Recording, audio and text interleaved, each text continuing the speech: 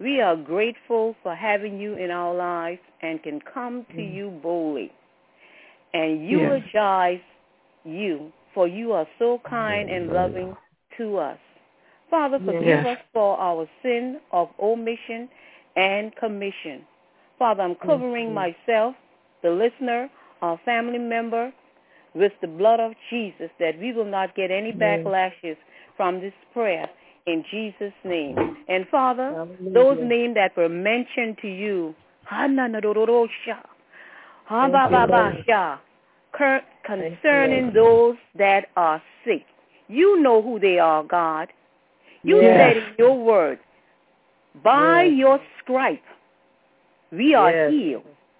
And we believe you, Lord, for your word, because you also said, command ye me of the things that you need to be done. God, we know that you know, but you just want us to come to you boldly as you requested. So we thank you, Lord, for healing everyone, some that cannot save what their sickness are. But God, you know, God. So I'm asking you, God, not just to heal those names that were mentioned, but everyone on this line, God. Heal our body, God, in the name of Jesus. And Satan, I bind and I come against you. The blood of Jesus is against you, Satan, in the name of Jesus. Now, Father, we thank you for preparing our heart and mind to receive your rhema word on this morning. Bless your servant for giving us the word of God that we need right now. In Jesus' name we pray. And God, continue to give the overseer and his family and this ministry and the listener and myself favor with everyone we need favor with, God. You know who we need favor with. So, God, we just thank you in advance for giving us favor with whoever we need favor with. And, Father, also our children. And, God, we thank you for healing Tiger from that condition. And, God, when he go back on his job, God, give him the favor of God in the name of Jesus. More favor from you, God. Yes, God, I heard you said more favor. More favor from you. And God, we just praise you and we just giving you all the glory in Jesus' name. Amen. Amen. Yes, Lord. Amen. Hallelujah. Praise the Lord. Hallelujah. Hallelujah. Hallelujah. Oh, hallelujah. Hallelujah. Hallelujah. Praise the Lord. Praise the Lord. Yeah. The conference has been muted. Hallelujah. Good morning, saints. It is so beautiful to have all of us on a Sunday morning like this and just listen to what God is doing in each of our lives. Last week, I had a chance to meet with my pastor.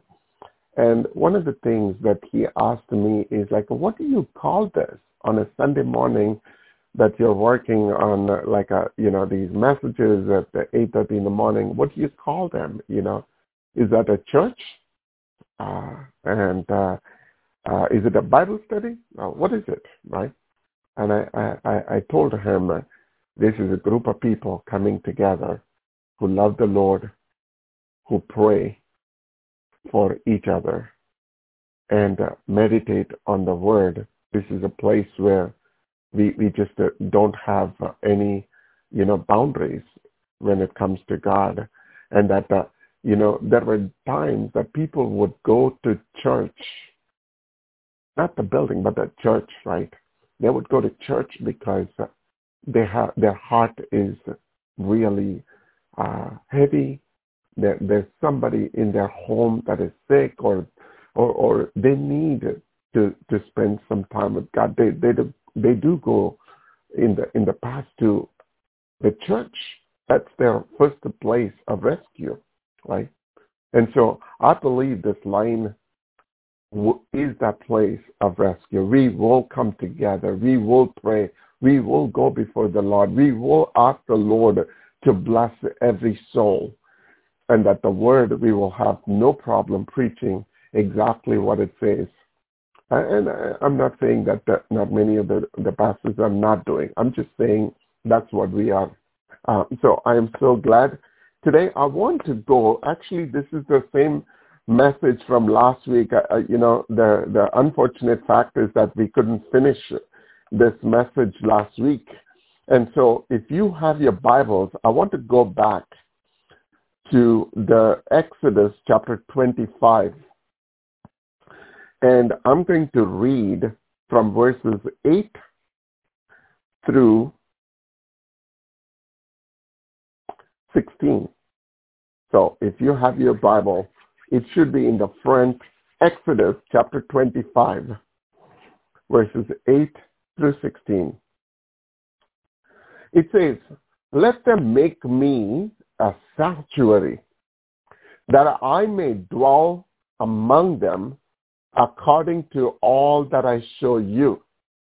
That is the pattern of the tabernacle and the pattern of all its furnishings, just so you shall make it.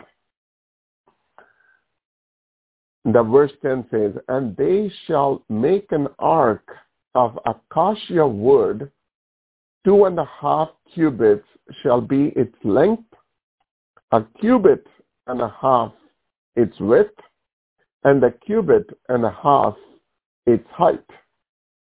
And you shall overlay it with pure gold inside and out. You shall overlay it and shall make on it a molding of gold around.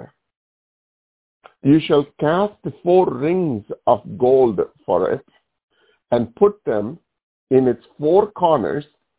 2 rings shall be on one side, 2 rings on the other side. And you shall make poles of acacia wood and overlay them with gold. You shall put the poles into the rings on the side of the ark, that the ark may be carried by them. The poles shall be in the rings of the ark. They shall not be taken from it. And you shall put into the ark of the testimony, which I will give you." Praise the Lord.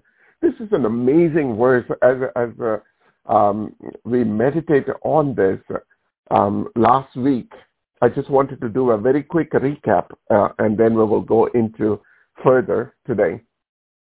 The reason why the Ark of the Covenant is so important for us today is that throughout the history of Israel, when we read in the Old Testament, the condition of the nation is directly connected to the condition of the temple.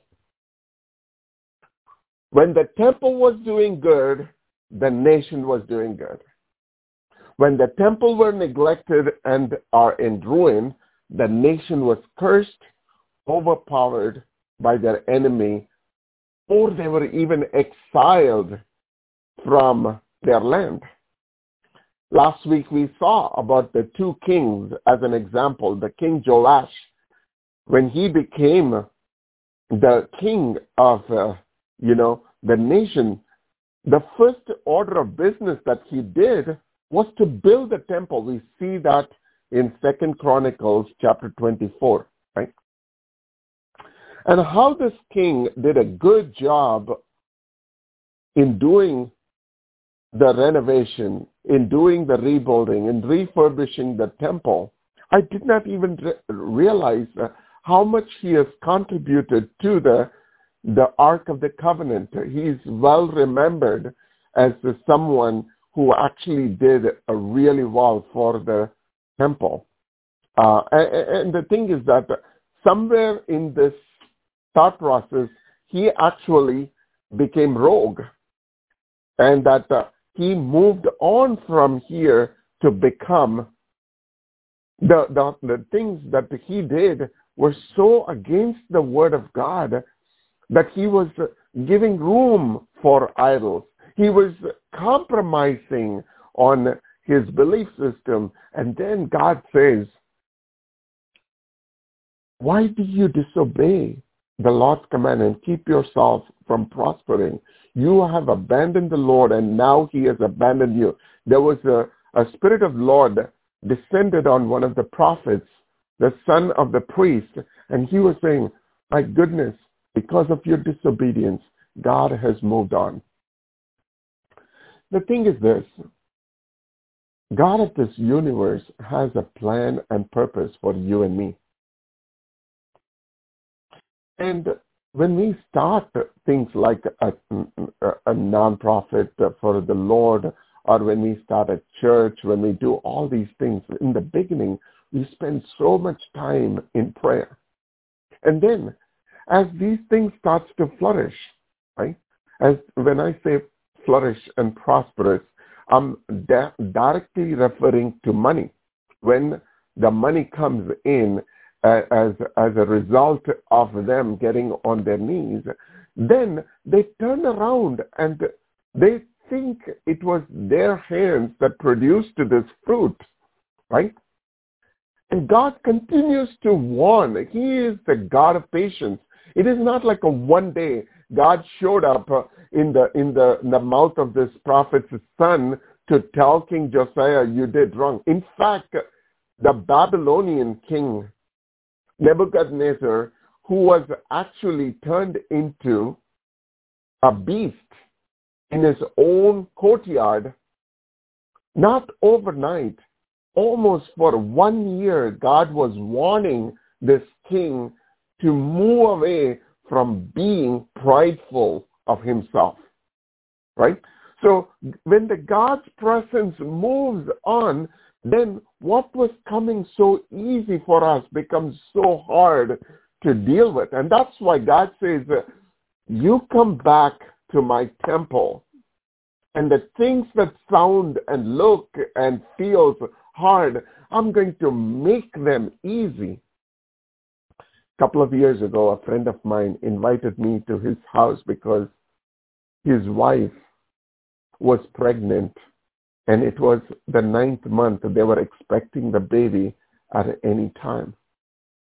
And so when I prayed at that point in time, I was saying, God, if it is your will, let this labor go easy. I've heard stories of like the labors going for 16, 18 hours. When my wife delivered my first daughter, it was 34 hours. It was in a hard labor for 34. I know what that pain that they go through looking and sitting next to them. I would rather have that pain on myself, but it is very painful to watch them go through that. So somehow when God reminded me of my wife, I just prayed, God, if only you can make this labor go quicker for her in the shortest period of time.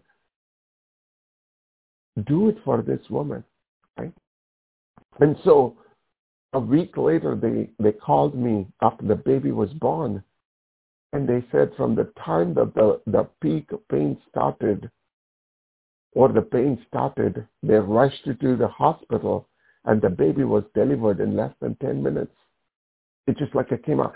To some of these people, it may sound coincidental, but in God's kingdom, it's not coincidental, because there was a word pronounced in prayer when those that were sitting around that feared the Lord heard. The Lord heard their prayer, and it just made it come faster. What am I saying? King Josiah lost that.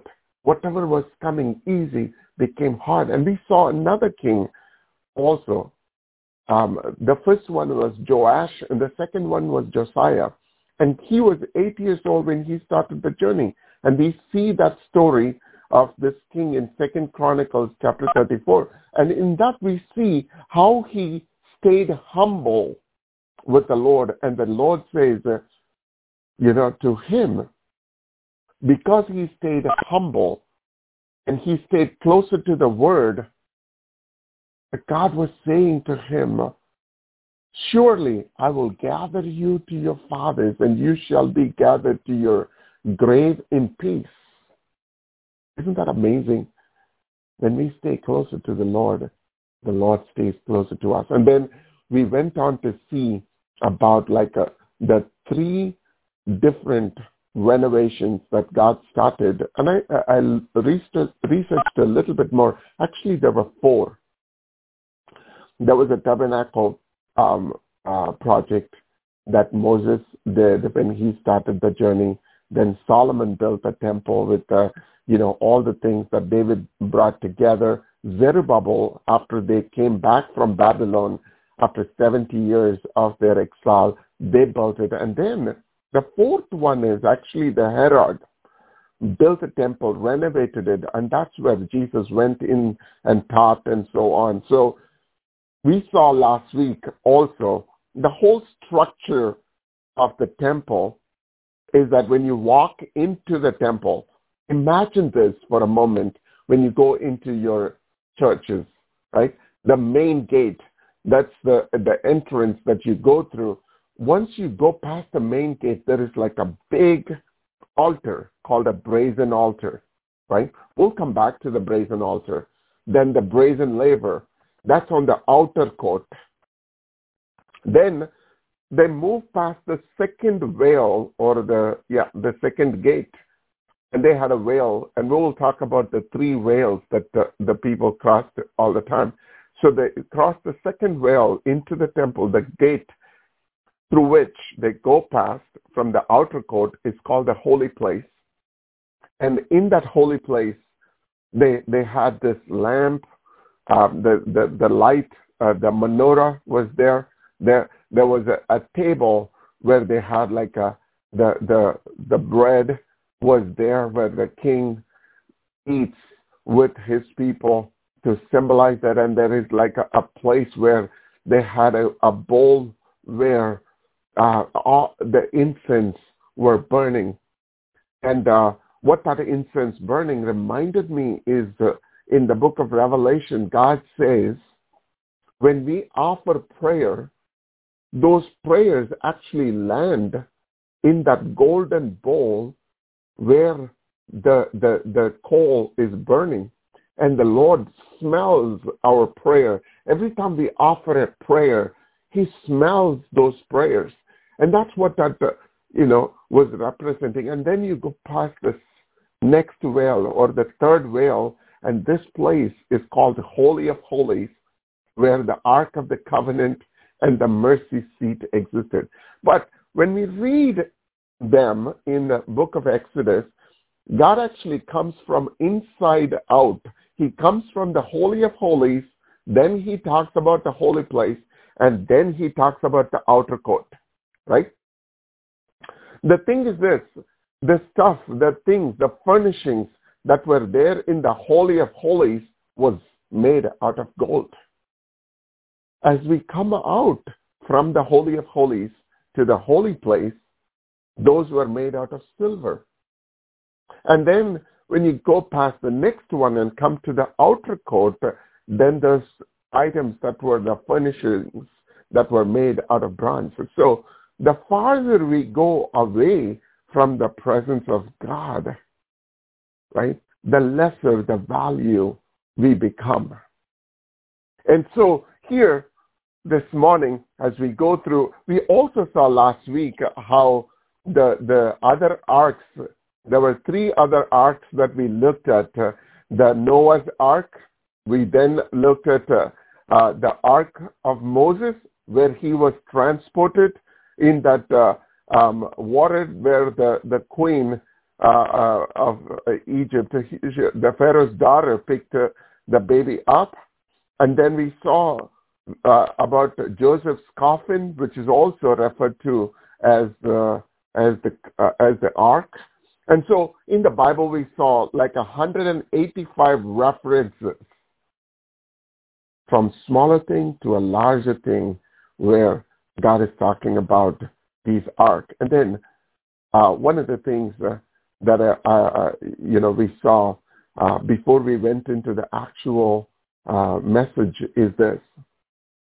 When you go back and reread the verse that we did today, it says the box needs to be made. The covenant is the Ark of the Covenant. That is nothing but Ark is nothing but a chest or a big box, right? The 2 cubits and a half is actually 45 inches long, which is about 4 feet, right? And then cubit and a half is the height, and the cubit and a half is actually its breadth. That's about 27 inches or 2 feet. So it's like a 4x2, right? And it's like a good size box. It's not like a small tiny box like we constantly see. It requires 4 people to carry by the poles, right?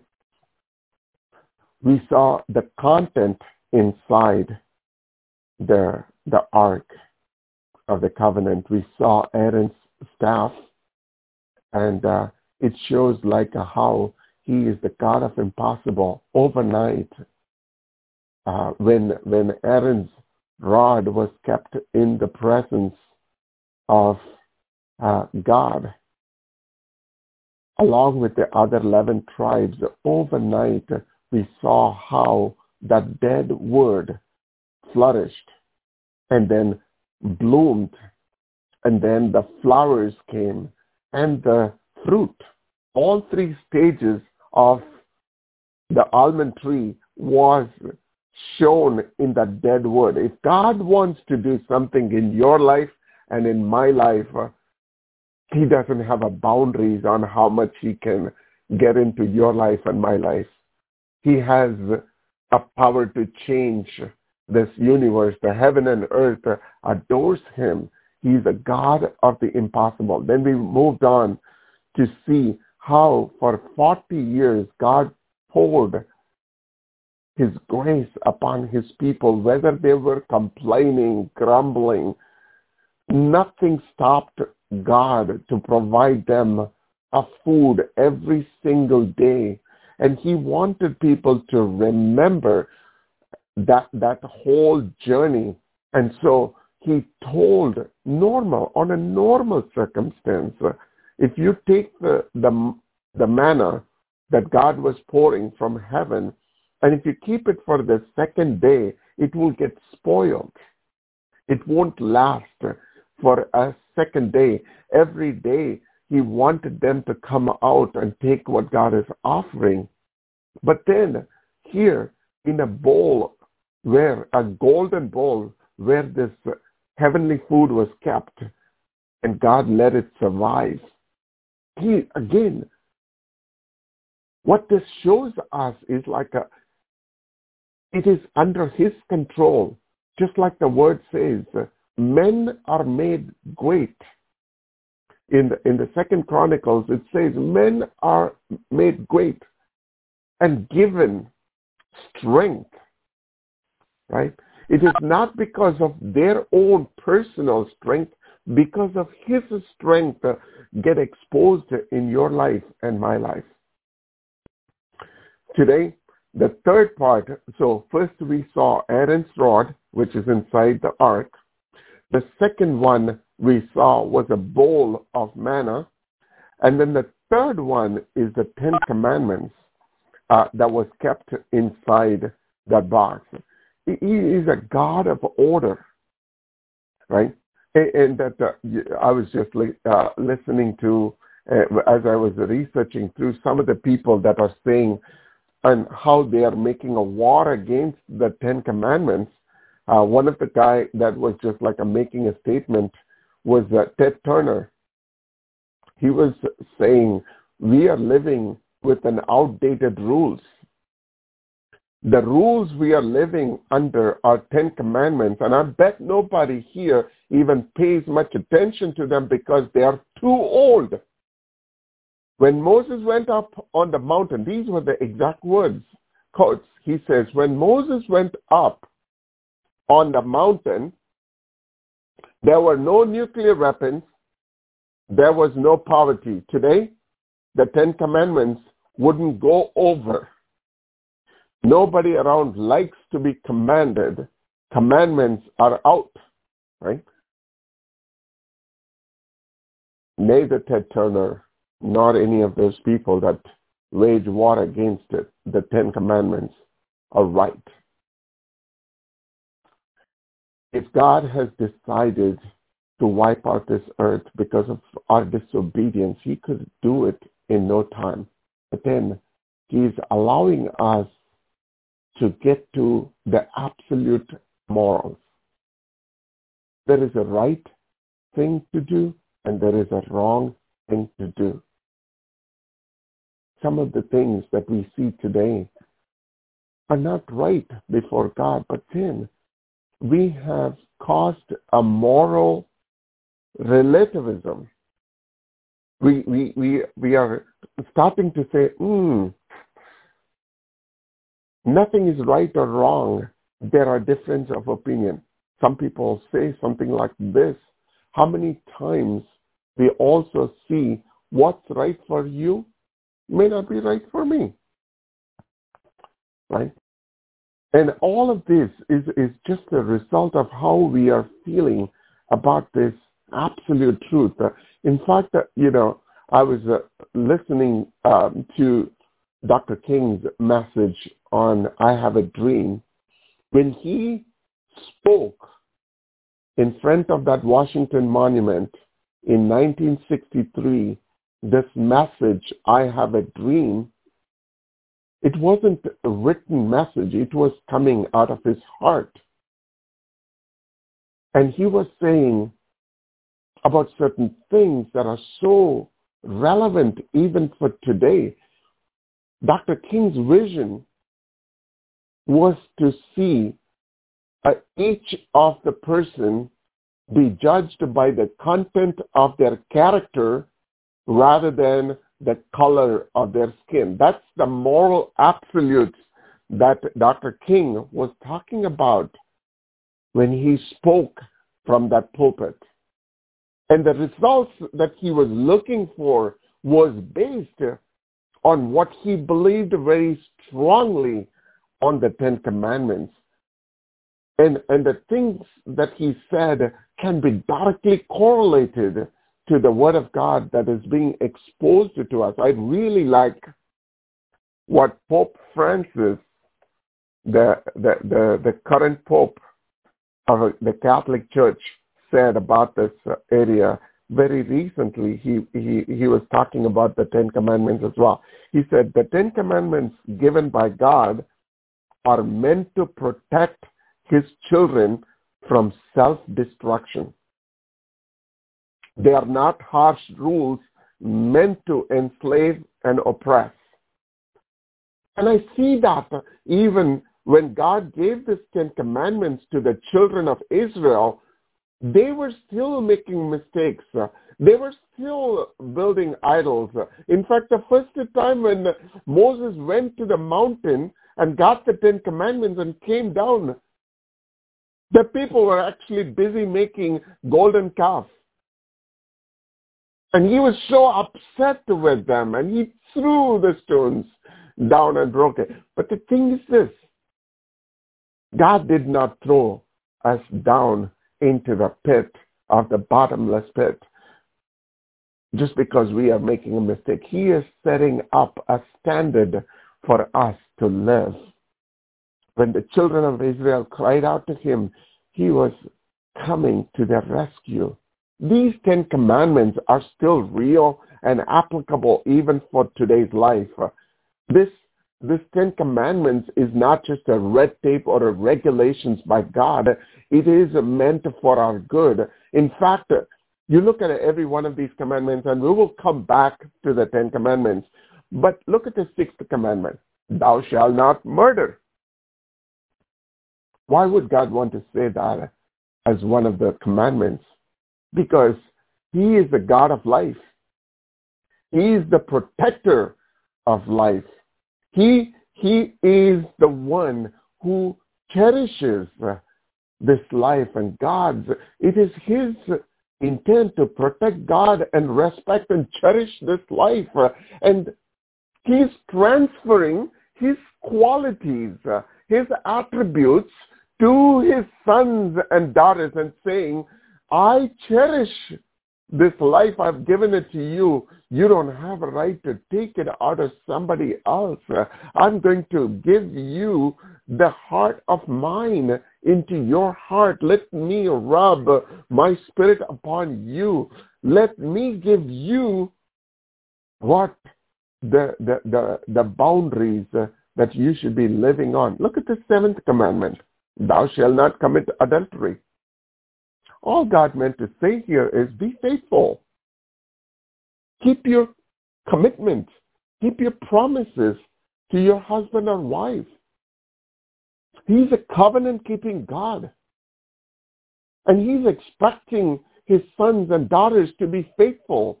His image bearers. You and I are his image bearers. And this 10 commandments is nothing but God's character. He wants to show and give it to his sons and daughters. Right? Today, what I want to do, we looked at those 3 things that were inside the box. We saw the Aaron's rod, we saw the bowl of manna, and we saw the 10 commandments. We'll come back and do a study on the 10 commandments. Today, what I want to do even further, this whole conversation, and talk about the significance of these 10 commandments. Why? What is so special about what is so special about this Ark of the Covenant? Why is this such a big deal even today, right? So there are 3 things I'm going to talk about today. If you are taking notes, the first one, Ark of the Covenant signifies his presence. Look at the way this furniture is placed in the tabernacle. It is placed in the Holy of Holies. And the people who had access to this was not that everybody could go to this Holy of Holies until Jesus died on that rugged cross. We didn't have access to it. But the only ones that could go to the Holy of Holies when the tabernacle was built was the high priest. People cannot just randomly walk into the presence of God with all the dirt in their hands and the blood in their hands. I was watching this movie, Raiders of the Lost Ark. The one thing that Harrison Ford was saying is, this thing that people carried all the time, right? He's right. This is one thing that people carried all the time. It wasn't carried like an idol, but it was the presence of God wherever they moved in that 40 years. When the tabernacle moved, they moved the Ark of the Covenant, right? For 40 years, they carried them through in that desert. When they go put up a next tent, they would do that. In fact, there are a couple of places I wanted to very quickly touch. Joshua is a great place for us to go to look at this. In the book of Joshua, it says the people were carrying the ark, the priests were carrying their ark all over the place, right? Just like what Mr. Harrison Ford says in that movie, right? But I want you to go to Joshua chapter 3, verses 6. Joshua chapter 3, verses 6. It says, Joshua said to the priests, here's what is happening. Here's a little bit of background as you're going to Joshua chapter 3. The children of Israel at this point, under the leadership of Joshua, ready to enter the promised land. The promised land is on the other side of the Jordan River, and they have to cross through the Jordan River. And so they have pulled down their tent. They're starting to move. And here, the Ark of the Covenant is one of the biggest furniture that they would take absolute care as they walk in, right? Walk around. So Joshua 3 verses 6 says, Joshua said to the priests, take up the Ark of the Covenant and pass before the people. When the priest came to the Jordan, just as was commanded, the waters were completely, so let me back up from there. So when the priest came to the waters, the Jordan River, right, the water was still flowing. Nothing stopped. Just because the Ark of the Covenant was coming to the water did not stop. As we fast forward to verse 14, we see when the people broke camp to cross Jordan, the priests carrying the Ark of the Covenant went ahead of them, right? Just as Joshua commanded. Now, the Jordan is at flood stage all during harvest.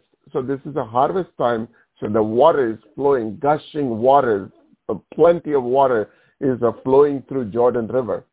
Yet, this is the verse I really, really love. And I pray that it speaks to you today in a special way. This comes in Joshua chapter 3, verses 15. I'm encouraging you to read that verse. Now, yet as soon as the priests who carried the ark reached the Jordan and their feet touched the water's edge, the water from upstream stopped flowing. Sometimes when we do this ministry, when we have a church, when we are trying to do something for the Lord, we don't need to have everything in place for us to move forward. When our feet touches the Jordan River in faith, the feet of these priests that were carrying the Ark of the Covenant, the presence of the Holy God that they were carrying around all throughout the desert, now as they were carrying, and the feet of those priests, it doesn't say anything else. The feet of those priests touched the edge of the water. Then the water stopped flowing. My brothers and sisters on this line, I just want you to know God will answer all your prayers. God will heal our marriages. God will heal and restore our relationship. God will heal the ailments and the sickness that is in our bodies. And all he is asking us to do that are carrying the presence of God to go and touch the edge of the Jordan River. In your life and my life, I'm telling you, the Jordan River will stop flowing. The people that are talking against you will stop talking against you. The things that looks like a mountain before you, just like what it says in the book of Zechariah, that God will say to the mountain, who are you? Before my son Zerubbabel. He's talking to the mountain, and the mountain became a plain in front of his son Zerubbabel. He caused the Red Sea to split. He caused the walls of Jericho to come down. He caused the Goliath, the giant, to go down on the ground without any army fighting for it. What am I saying? I do not know what your Jordan is today morning. But my God is saying, when you put your feet on the edge of that Jordan will stop flowing in your life and in my life. And the thing is this, the Bible says in that same chapter, 16th verse, the water from upstream stopped flowing. It piled up in a heap a great distance away. Over 2 million people have to cross that water. And so it is like God just like not only stopped a small lane for them to cross, they just like created such a distance between the two flows of water that people could walk in the middle. This is the one verse I've never read it properly in the past, where the people were crossing through the heap of water, right? And the Bible says the priests who carried the Ark of the Covenant of the Lord stopped in the middle of the Jordan and stood by the dry ground while all Israel passed by until the whole nation had completely crossing on the dry ground. So the priest who carried the Ark of the Covenant, they went to the middle of that river while the people were crossing. The presence of God was stopping the flow of the water. Isn't that amazing? How much of God's safety that we inherit when we are in the midst of His presence. The safetiness that people talked about is so important for your life and my life. And that's what they carried all the time. In fact, when they crossed the Jordan River, they went to the other side.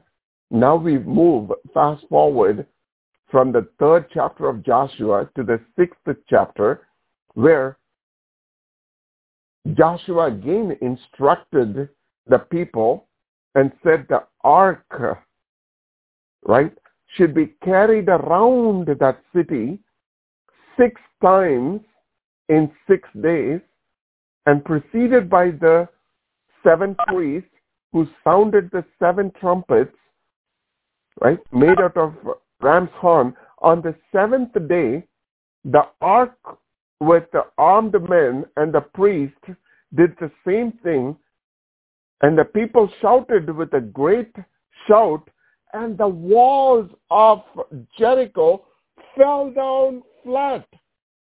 They didn't take a hammer. They didn't take any instrument to break this wall down. People may think, what is this wall? Just, you may think like the wall that comes down in your house and my house when they do the demolishing of the buildings and so on. We are thinking about the walls that we have in America, where it is made out of cardboard, or a light material that just goes around a frame. But no, the walls of Jericho was made out of stone, right? Not only it is made out of stone, there was no hollow inside. It was like a stones that were just like making this giant fort that stood so high.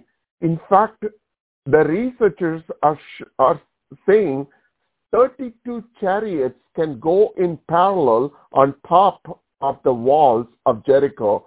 When the Ark of the Covenant went around 6 times on the 7th day, when they praised the Lord as they carried the Ark, the whole wall of Jericho came down crumbling. But also, the Ark of the Covenant, when it was carried around, it just like shows how much of God's presence traveled with them. So the first one that I wanted to leave with you this morning, it is the presence of God. It is not the ark. It is not the box. It is not what is in it. It is the presence of God that just went before them, that the ark is symbolized as they traveled those 40 years. Wherever they went, they carried this ark, right? The second reason why the Ark of the Covenant is so important for you and me today is that it demonstrates God's holiness. If you go to 2 Samuel, 2 Samuel chapter 6, right? I'm going to read from verses 1 through 7. So what happened is that there was something happened in this journey, and the Israelites had lost the ark. In fact, that's a big story on its own. There was one time the children of Israel went to a battle against the Philistines, because the Philistines were the biggest enemies of Israel. So they went for a battle. In that battle, they lost about 4,000 people. So because they lost so many people, there was a bright idea the sons of Eli had, right? So the sons of Eli said, oh, okay, now that we have seen God walk us through the Red Sea and the Jordan River and the walls of Jericho and everything, they thought that they can take the Ark of the Covenant to the battlefield, right? Instead of using the Ark as a element of worship, they used the Ark as a war weapon, right? And when they took it, it just backfired on them. And this time, that not only the Israelites were defeated, but they lost about 30,000 men in that battle, right? And so right after that, the Philistines who won the battle, they actually took the Ark of the Covenant and they went to their town. And then immediately right after, the whole thing is these guys were making mistake after mistake. So when they took the Ark to their environment into Philistine, it was even worse for them. And that, they were losing people left, right, and center. Within 7 months, they were ready to give back their Ark to the children of Israel, right? So when you come back to this verse in 2 Samuel chapter 6, the Ark is still with the Philistines, and they're trying to bring it back to, they want to bring it back to Israel, right? And so chapter 6 of 2 Samuel, I'm going to read from verses 1 through 7. It says, David again brought together all the able young men, 30,000. So David thinks, I'm going to bring the ark back into Jerusalem. So I'm going to show my power. Let me take 30,000 men, right? He and all his men went to Bala in Judah to bring up from there the ark of God, which is called by the name of the Almighty, Lord Almighty, who's enthroned between the cherubim on the ark. They set the ark of God on a new cart and brought it from the house of Abinadab, right? Which was on the hill. Uzzah and Ahio, the son of Abinadab, were guiding the new cart, and the ark of the God was on it. And Ahio was walking in the front of it. David and all of Israel were celebrating with all their might before the Lord with castanets, harps, and lyre, and cymbals, and all kinds of equipments, right? Instruments. When they came to the threshing floor of Nahum, Uzzah reached out and took a hold of the ark of God because the oxen stumbled. The Lord's anger burnt against Uzzah because of his irreverent act. Therefore, God struck him down, and he died there besides the ark of God. this whole story just bothered me. Why did God kill Uzzah? David wanted to establish worship on Mount Zion by bringing the Ark of Jerusalem, right? Ark to Jerusalem. It sounded like a great idea. What went wrong? What was a mistake? Why would God just punish Uzzah for touching? The ark was going to fall and he was just going to hold, right? Here's the thing. When God talked about in Exodus 25, he gives a very specific instructions on how the ark needs to be transported. They're supposed to carry it on poles, right? And the thing is that instead of obeying God's instructions, they came up with their own method of carrying. They thought their method for transporting the ark was better than God's.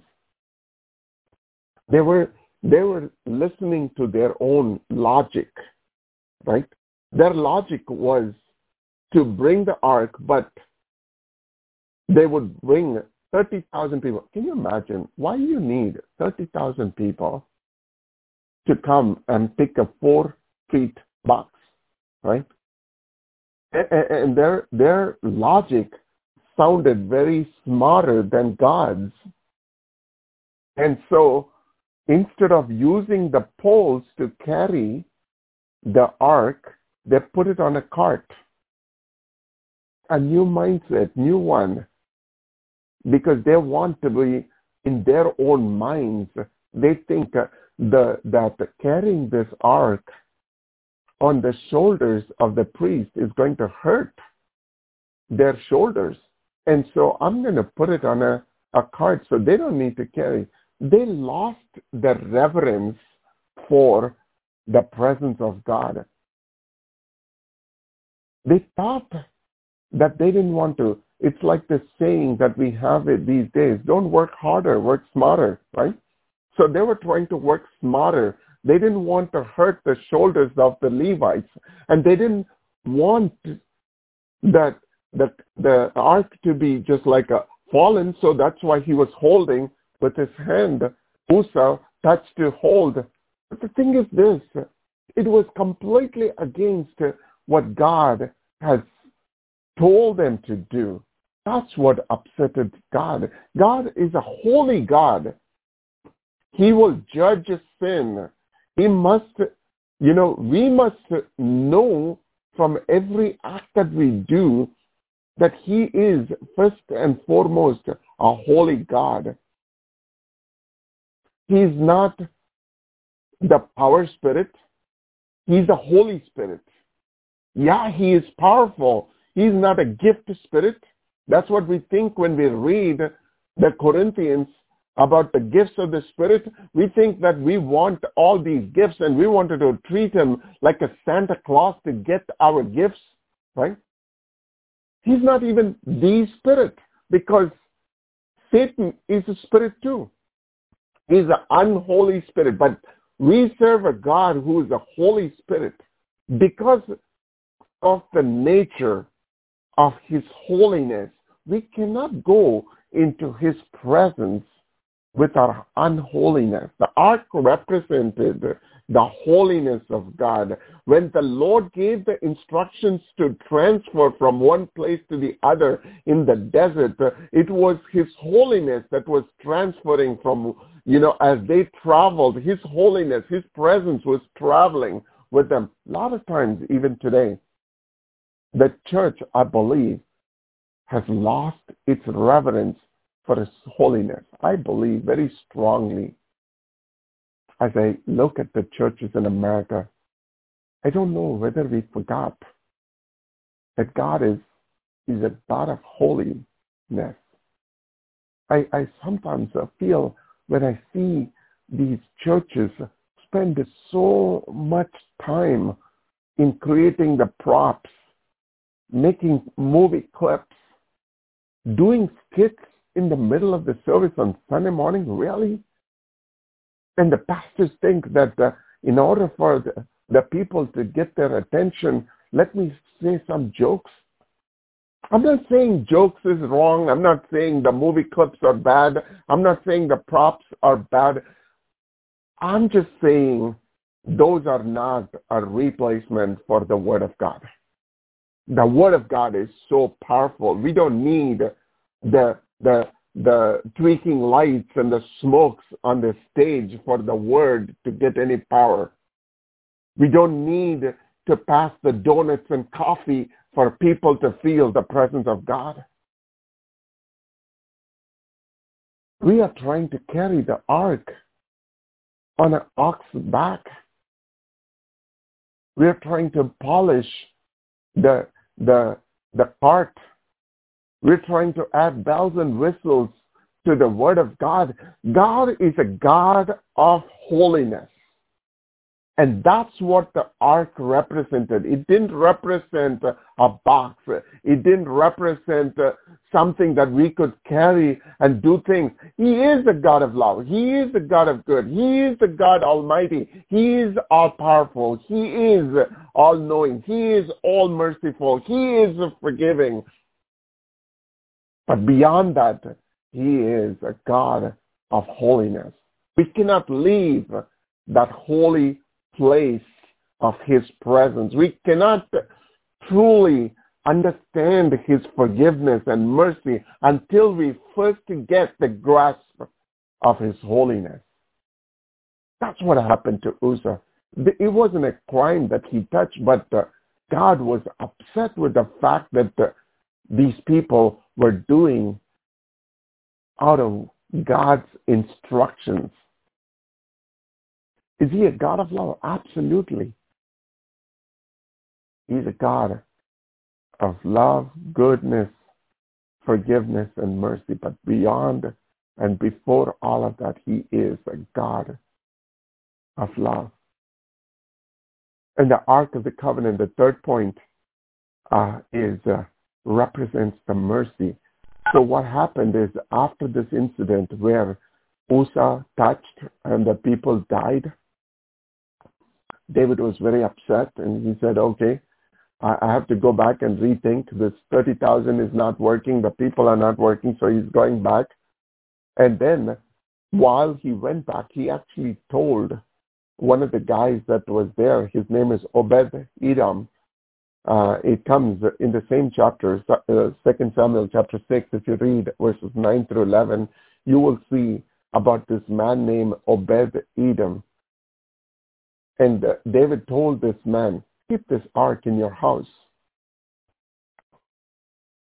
When we read that verse, what is like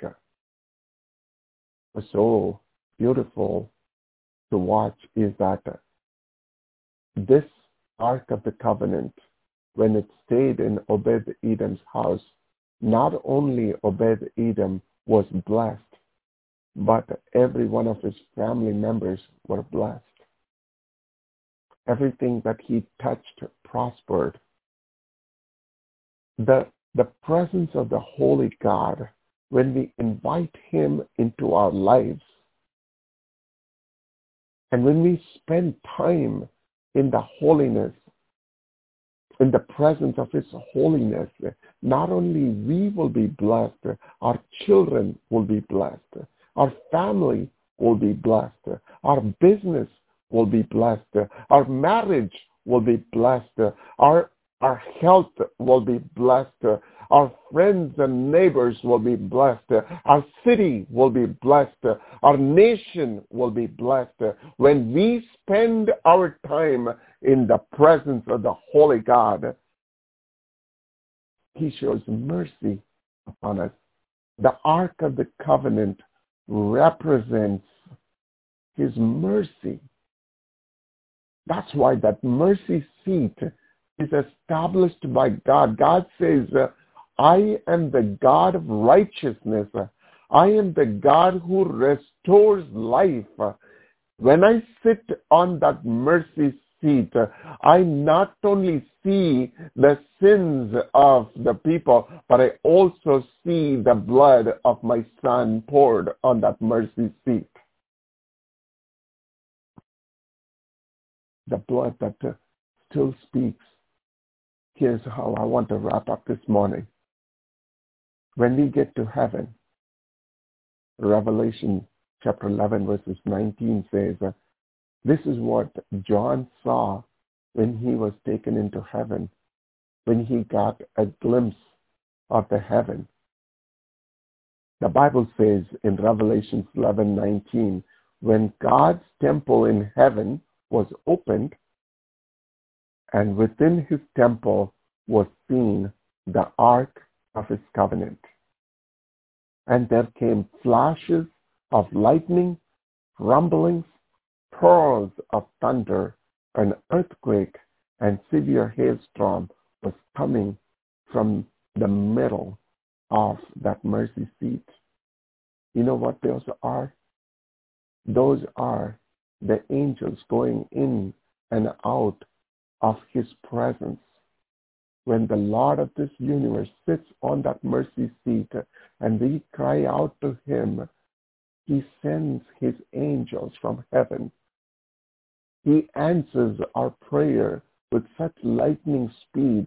When John looked at that scene, it looked like a thunder and hailstorm and lightning were coming out of those covenant box that was sitting inside the God's temple in heaven.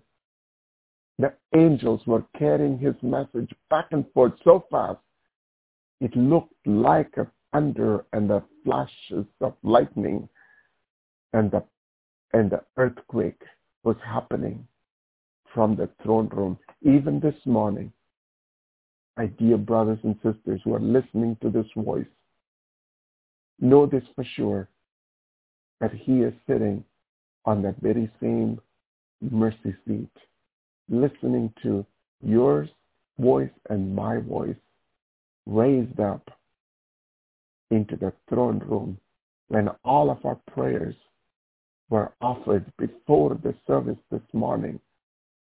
They were already poured into the golden bowl where the King of Kings and the Lord of Lords is listening and smelling each and every one of our prayers. Let me close with this thought. Next week, next Sunday, is a Valentine's Day. If there are men that are listening to this voice, know I have given you enough warning that you have 7-8 days to go by what you need to do for your wife and your loved ones. But here's the thing. When the women in Anson Correctional heard about this family that lost a father in Georgia, these 500 women that are serving time in Anson Correctional, here's what the warden of that prison came to me this week to tell, that these women in Anson Correctional were asking the warden, the work that they do inside the prison, sometimes it doesn't bring a lot of money. Sometimes it's like 11 cents to a maximum of $1 or $2. I don't know what that is, but it is a very small amount of money is what they earn every single time they go to work while they're serving time in prison. And they had asked the warden if they can tithe part of that money to Proverbs 2-6. And the warden of this prison called me and said, Cyril, this is their wish and we want to execute it. And my immediate reaction to that is, no, this is so much, of their heart is just so big. But, I didn't want to take that money because it is the money that they use to buy soap and their necessary stuff while they're serving time in prison. So I was ready to say, no. But then God reminded me of the covenant that he made with Abraham. I will bless those who bless you. God is going to bless these women as they start to bless the children of someone that they have no connection with. When you and I step into that realm of like seeing ourselves beyond ourselves, that can only happen when we give importance to the presence of this holy God.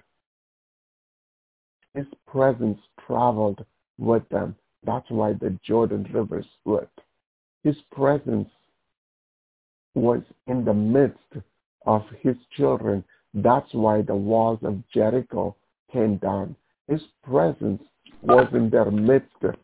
Only because of that, the children were given the food every single day of their life for 40 years.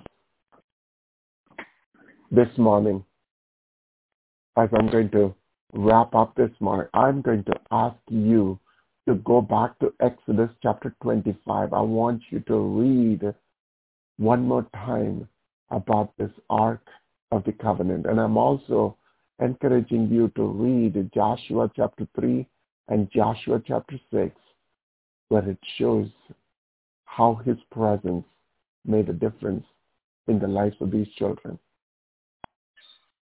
Brother Vince.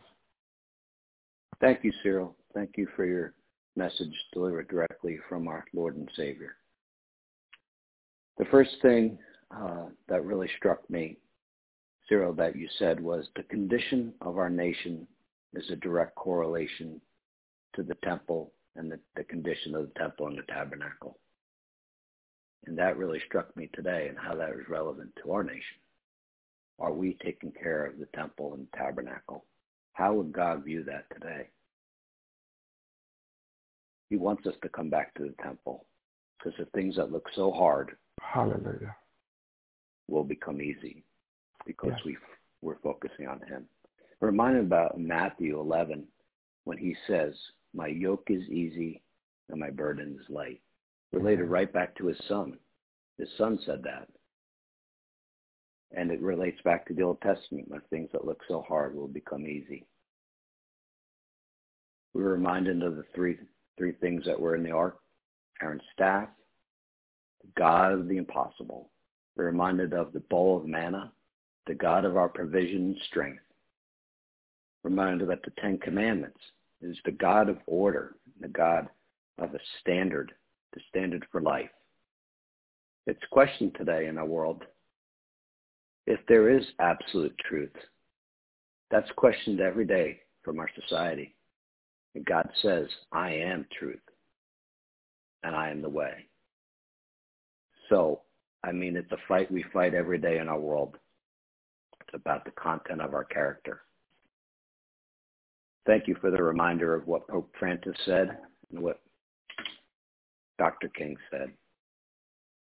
What's the significance of the Ten Commandments? Why is it a big deal today? Because it is absolute truth and is a standard. What about the significance of the ark? Why do we even read about it? Why are we studying it? Because it's his presence. It was a symbol for the children of Israel. It's not just a box. And he demonstrated that of his holiness and made an example of Uzzah. Are we still in awe? I question that. Are we still in awe of his holiness? Are we following his instructions, the Ten Commandments? Or are we following our own reason and logic? The Israelites constantly did what was right in their own eyes. And God made an example. And I think every time they had to learn. Are we following God's wisdom? Or are we following the world's wisdom? What is our culture telling us? Who are we listening to? Who's our Almighty? And the God of mercy.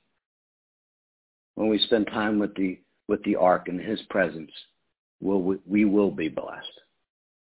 And lastly, what was real powerful was when they were crossing the Jordan.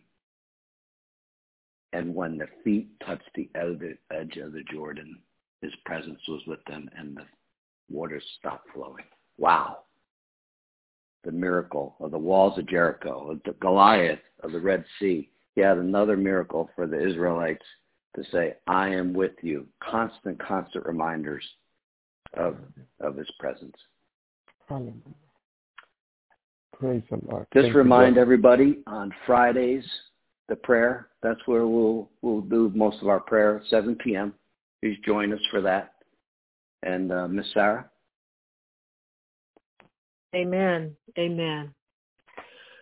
Lord Jesus, we bow before you in humility and ask you to examine our hearts today. Show us anything that is not pleasing to you.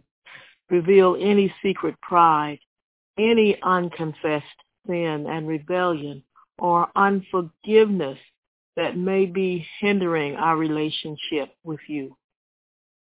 We know that we are your beloved children, having received you into our hearts and lives, and having accepted your death as penalty for our sinfulness. The price you paid covers us for all time, and our desire is to live for you.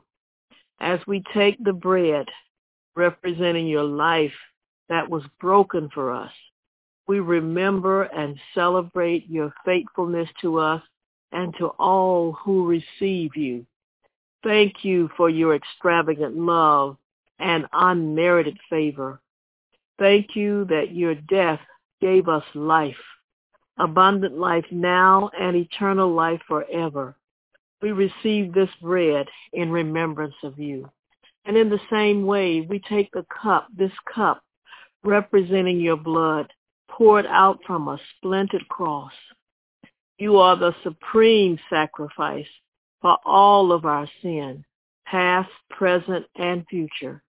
Today, we remember and celebrate the precious gift of life you gave us through the blood you spilled. In Jesus' name we pray. Amen. Amen. Amen. In the night before Jesus was crucified, he pulled his disciples together. He had a dinner with them.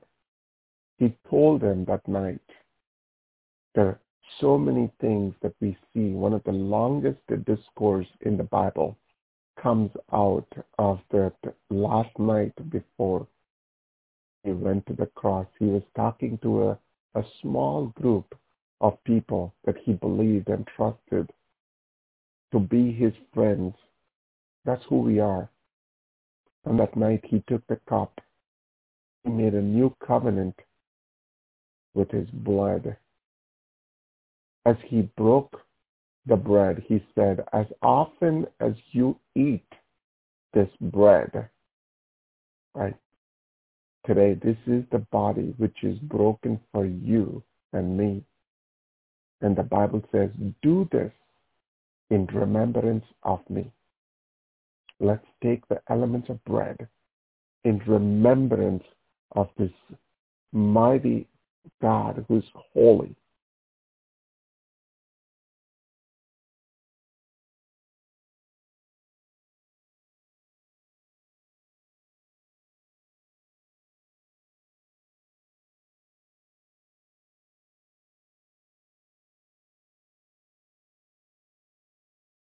In the same way, also he took the cup after supper, saying, this cup is a new covenant in my blood. Do this as often as you drink it in remembrance of me. Go ahead and take the elements of his blood.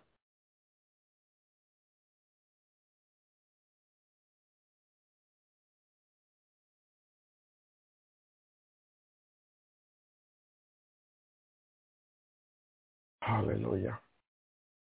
Hallelujah. Praise the Lord. Father, we come before your throne of grace. The conference has been unmuted. God, we come before your throne of grace one more time this morning. God, we offer ourselves holy and acceptable to you. Father God, we pray that we give all our offering, all ourselves into your presence, oh God, this morning.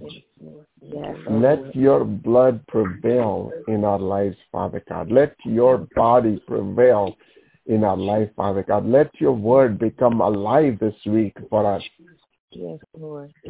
God, as we go in and come out, Father God, let your presence go before us, just like how you went before Adam obeyed. Father God, go before our lives, Father God, and make all the paths go smooth, Father God. Let the rivers of Jordan stop this week. As we walk, Father God, we surrender ourselves, Father God, into your mighty hands. God, you take the glory and honor. In Jesus' name we pray, Father, for your glory. Amen. Amen. Amen. Amen. Amen. Amen. Hallelujah. Amen. Thank you, Jesus. Hallelujah. Hallelujah.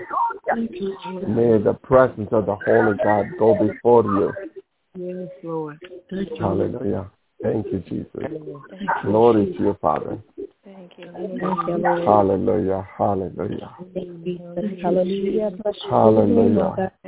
Thank you. Hallelujah. Thank you, Jesus. Yes, God. Oh, praise you, Jesus. Worship your holy name, oh God. Praise you, Jesus. Hallelujah. Hallelujah. Hallelujah. Lord, we seek your face, oh God. Hallelujah. Hallelujah. Oh, hallelujah. Hallelujah. Hallelujah. Hallelujah. Hallelujah. Thank you. Thank you, Father. Glory, glory, glory to you. Hallelujah. Thank you. Thank you, Father. Thank you. Praise you, Jesus. Yes. Hallelujah. Let the presence of the Holy God go before you this week. Hallelujah. Amen. Amen. Amen. Everybody have an amazing day. Thank you so much, Sarah, for that message.